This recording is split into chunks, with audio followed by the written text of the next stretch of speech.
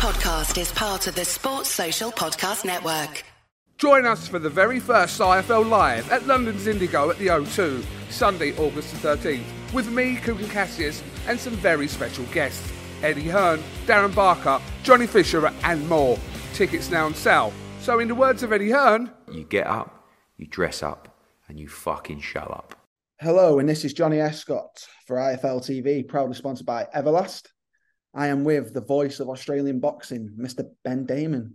Ben, how are you? Johnny, I'm good. Great to be chatting to you. Really exciting time in Australian boxing. We had a big announcement today, so keen to have a chat through all of that and everything else going on. Yeah, it's great to talk to you. This is obviously the first time we spoke, and I'm sure we're gonna cover a lot. So, yeah, let's start with that. Today's big announcement for big prospect shows over the next couple of months. Just talk us through those. Yeah, so we've got 4 fight nights across the course of 5 weeks on Australian television, which we announced today. So interesting start to the year for Australian boxing, because we were meant to have that huge fight with Tim Tszyu against Jamel Charlo in January in Las Vegas. But over here, we woke up on Christmas Day, as it was, and found out that Charlo had broken his hand. So everything, the entire schedule just got thrown out the window, really, because that was the starting point. Then we were meant to move into everything else. So through the first half of the year, we've had some good shows. We've had a bunch of Australians in world title fights, Tim Tszyu in interim world title fights, and also, of course, Liam Wilson fighting for a world title overseas, and other bits and pieces that have occurred. But it really has been a funny start to the year with some decent shows. And now we've announced the schedule for the next little bit. So across those 5 weeks, we've got these 4 shows. 3 of them will be on Fox Sports, so not pay-per-view, and then the last of them will be a pay-per-view event with Nikita Tszyu, Tim Tszyu's brother, and Liam Wilson as well, who fought for that world title recently as the headline acts, not fighting against each other, but a double-header event. So a really busy schedule. I'll be calling out all of those fights and hosting a bunch of coverage around them, and the press conferences and weigh-ins and all the bits and pieces. So it's going to be seriously busy. Yeah, you mentioned obviously Nikita there. There's also Liam Wilson and the Olympian Paulo Acuso on those shows. How good is this platform for them to get their name out there, as not just in Australia, but obviously globally as well? Yeah, well, hopefully these are shows that do resonate internationally. I know there's always interest in the Tszyu name when they fight in Australia overseas. People like Liam Wilson, I think he's established himself particularly in the United States, and Paulo Acuso as well. He had the opportunity in his most recent fight, which was a really good one as well, against Yuriorkis Gonzalez. He did a great job, Yunieski Gonzalez rather, in that fight, and won, and that was on Showtime in the US. And I know there was a fair bit of interest in all of the things that he did. So, we'd like to see these shows picked up for people to watch internationally, but certainly they'll have the opportunity to find them in some way, shape or form. You mentioned Paulo Acuso, and he's a really exciting prospect. He's only had the 4 professional fights. This will be the first time that he headlines a card, and he'll be doing so on Wednesday night of next week, the first of these 4 shows. So good to see him back in action after the good things that he's been doing in recent times. And we've got the likes of Isaac Hardman, who scored the knockout of the year in Australian boxing last year against Bo Hartas. I don't know if you saw that, but it was a brutal knockout, which would have been in the conversation for global knockout of the year as well. It was something else. And he's back at middleweight after having a loss going up against Rowan Murdoch at super middleweight on a recent show. So it will be interesting to see how he goes. And we're yet to announce the opponents for Nikita Tszyu and Liam Wilson on that pay-per-view event on August 23. But also, in a couple of shows' time, July 26, it'll be an all-female event, the first time that's happened on television in Australia. So a bit of history to be made there. The headline act there is a cross-code star, Taylor Harris. She's big in Aussie rules football and has been a really outspoken and compelling character in her time in that sport, but she's also found her way into the world rankings in boxing. So she's someone who's sort of managed to pull crowds from both sides of the sporting fence, and it'll be good to see her headlining a card and fighting for an Australian title. So, it's going to be a busy little run with some good names and some exciting fights. You briefly mentioned Paulo Acuso there. Obviously in England, in the UK, we've got a pretty outspoken light heavyweight called Mr. Ben Whittaker. Is that a fight you can see in the future? Because obviously two big personalities, 2 very, very, very talented boxers. Do you think that can happen? Well, I spoke to Paulo about that exact fight a few days ago. We did a podcast, the Main Event Boxing podcast. That episode will be coming out in a couple of days' time. And I just sort of talked to him about the light heavyweight division and how flashy he wants to be, because that's what he wants to do as a boxer. He wants to show off and show all of his skills and really break all the rules. And I know that Ben Whittaker wants to do the same thing. They've been chatting.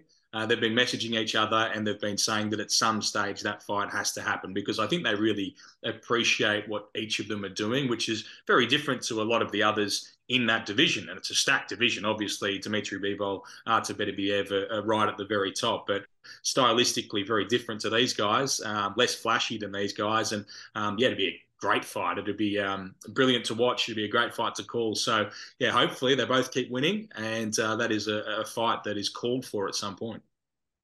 Yeah, so we'll move on to the more established fighters now, the likes of Tim Zhu, obviously George Kambosos, the Maloney twins, and more recognisable names to UK fans such as Ebony Bridges and Sky Nicholson. What effect are those fighters having on Australian boxing at the moment? Yeah, some great names that you mentioned there. Of course, Ebony Bridges, a world champion. She's doing fantastic things over in the UK. She was a star on the rise in Australia, but really she's gone to another stratosphere over there in the UK. So we're really proud of everything that she's been able to do, her fighting style, her attitude to the sport, and all the bits and pieces that follow her. So, yeah, she's doing a really great job for female boxing and boxing in general. As I mentioned, we've got this all-female event coming up. I know that Ebony would be proud of that and her part in establishing the sport as it is. And Sky Nicholson, based over there in the UK primarily, but fighting all around the world. She's fought everywhere in her reasonably young career, and she's done such a great job. And she's got such a tricky and interesting style as well. I think there's huge things on the horizon for her. Through the rest of them, yeah, some really good names. The Maloney twins, well, Jason, of course, he's a world champion now. He had to work hard for it, but he is now a world champion. His brother was badly knocked out in his most recent fight, but he's done some great things in recent times. George Kambosos, a big fight coming up. He had a bunch of belts. He took on Devin Haney, a man that probably no one should be going near. He's a very, very talented fighter, but he did that. And of course, he's trying to work his way back up now with that fight against Maxie Hughes. And Tim Zhu, he's undoubtedly the star of Australian boxing at the moment. He's got an interim version of the world title.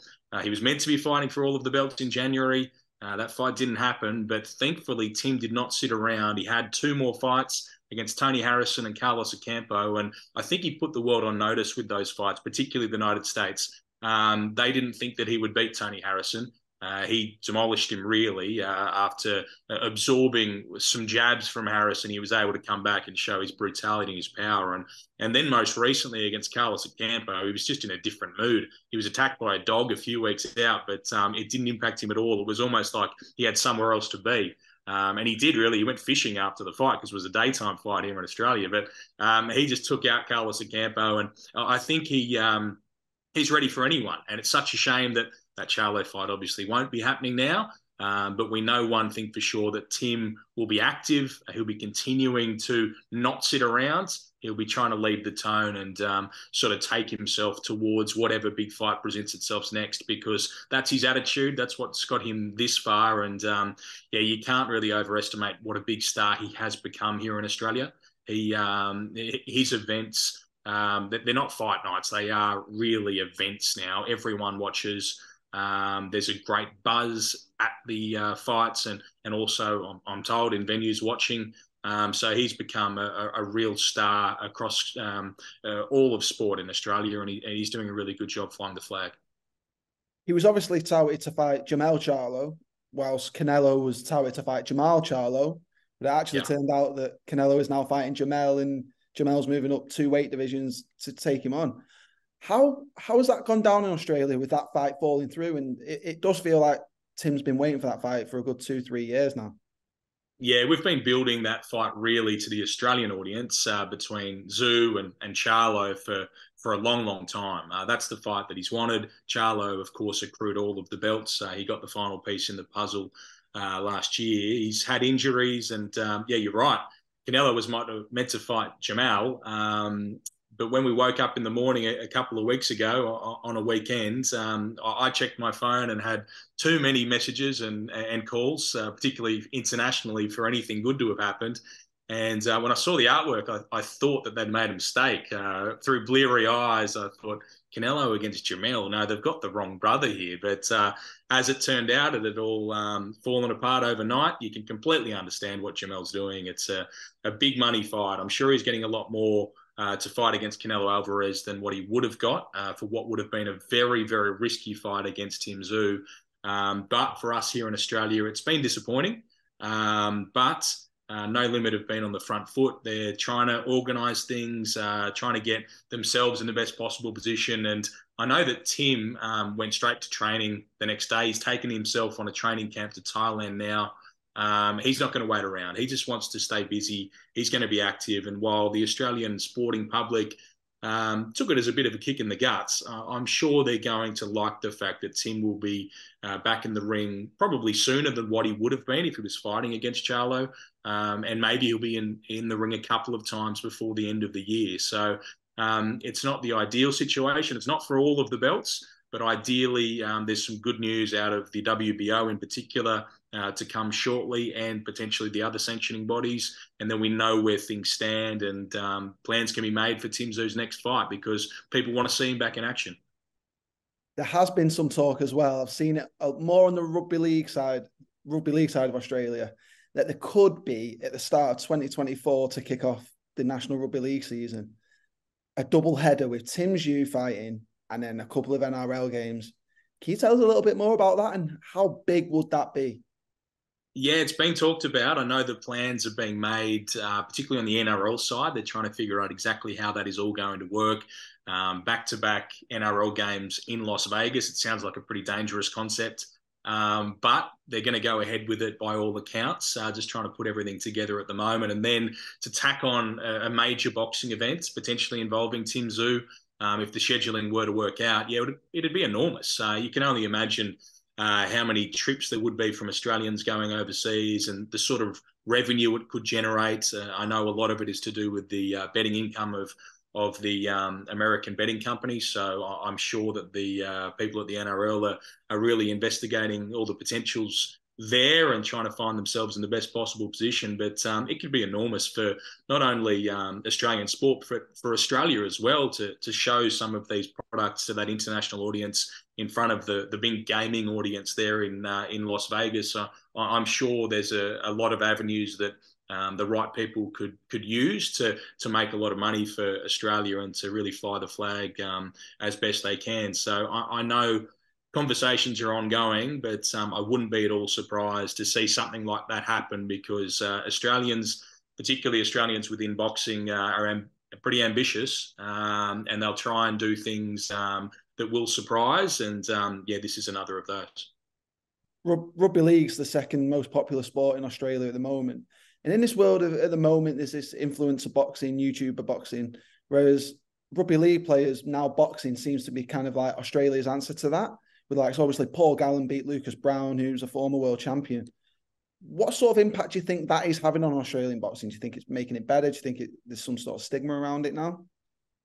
There's always been that crossover in Australian boxing between rugby league players and Aussie rules players coming into the sport, or doing both.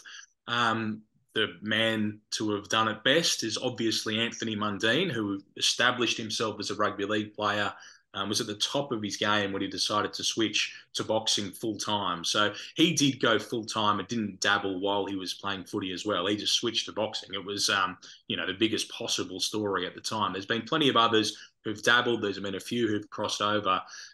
There's a lot of people who don't like the idea of it. People think that the rugby league players have their own lane and they should stay there, and they're taking money, as these people see it, that Australian boxing should have. But really, the audience commands this. So when people do step over, such as Paul Gallen, who did such a great job in doing so, fighting for Australian titles, and as you mentioned, beating Lucas Brown in the first round of their fight, a former heavyweight champion of the world, there's a lot of interest. There's a great deal of interest. Paul Gallen did some really good numbers. He drove a lot of eyeballs towards the sport.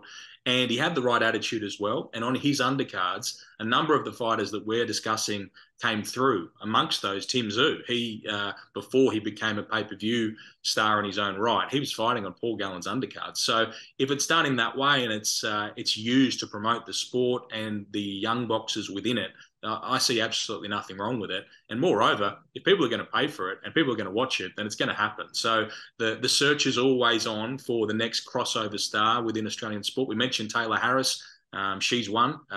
She's sort of made her camp in both sports, and there's always a look around as to who might be the next rugby league player who can step across and truly cross over and not only have those one-off events, but to establish themselves as a proper boxer.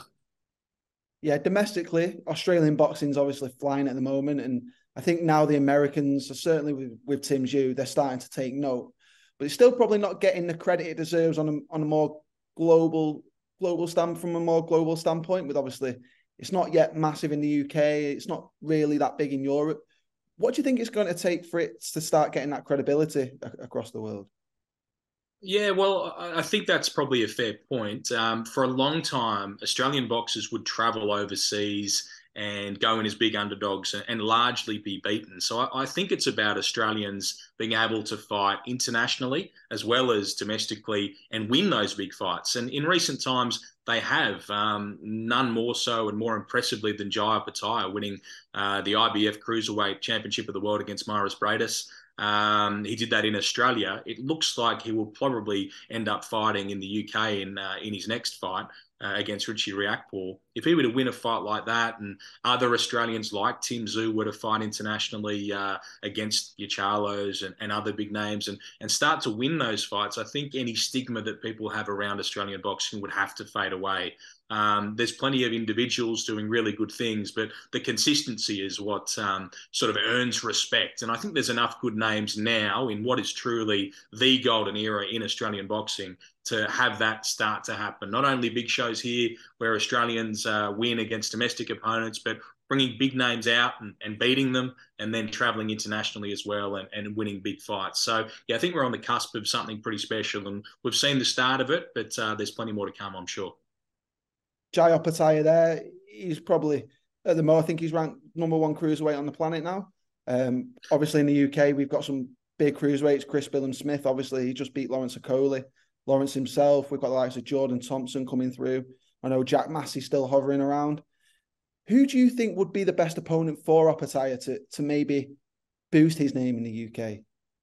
Well, I think the hardest opponent for him is Riakporhe, but that's the way that it looks like it's going to head because they are headed towards purse bids. It looks like Chris Billum-Smith will fight against Matus Masternak.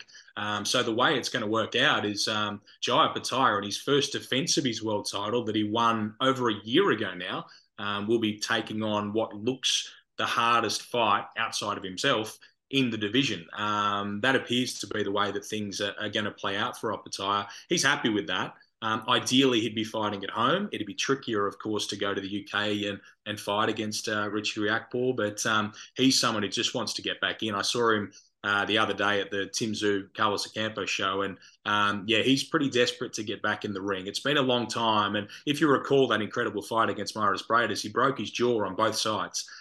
It was dangling from his face. I was calling the fight, and in the final round, it just seemed incredible that not only he was still standing and still fighting, but he was going towards his opponent, a big puncher and a brute in Braidis. It was one of the bravest things that I've ever seen in boxing or in sport. And for him to have gone through not only the recovery, but then all of the politics around him with promotional issues and other bits and pieces, and to be stuck out of the ring for all this time, he's just someone who wants to get in there and prove himself, because I know he doesn't want to be in the sport forever, but he's at the very top of his game at the moment. His jaw's fully healed, and he is the best cruiserweight in the world. So I think there are other much easier fights for him, but no doubt he'll be more than happy to go in there with Richie Riakporhe. And to finish off, if there was one prospect you could tell British, American, world fight fans to keep an eye out for, who's had less than 10 fights, who would that be? Well, there's so many, and we've mentioned a bunch of them. Paulo Akuso is the obvious one. Nikita Tszyu, they're only fresh into their professional boxing careers, and I think we need to keep an eye on Akuso in particular. He wants to fight Artur Beterbiev now. He's that keen to drive himself forward and to get into these big fights, and he's only had 4 so far. Nikita Tszyu, he's developed such a big name for himself. And so much interest and hype around him.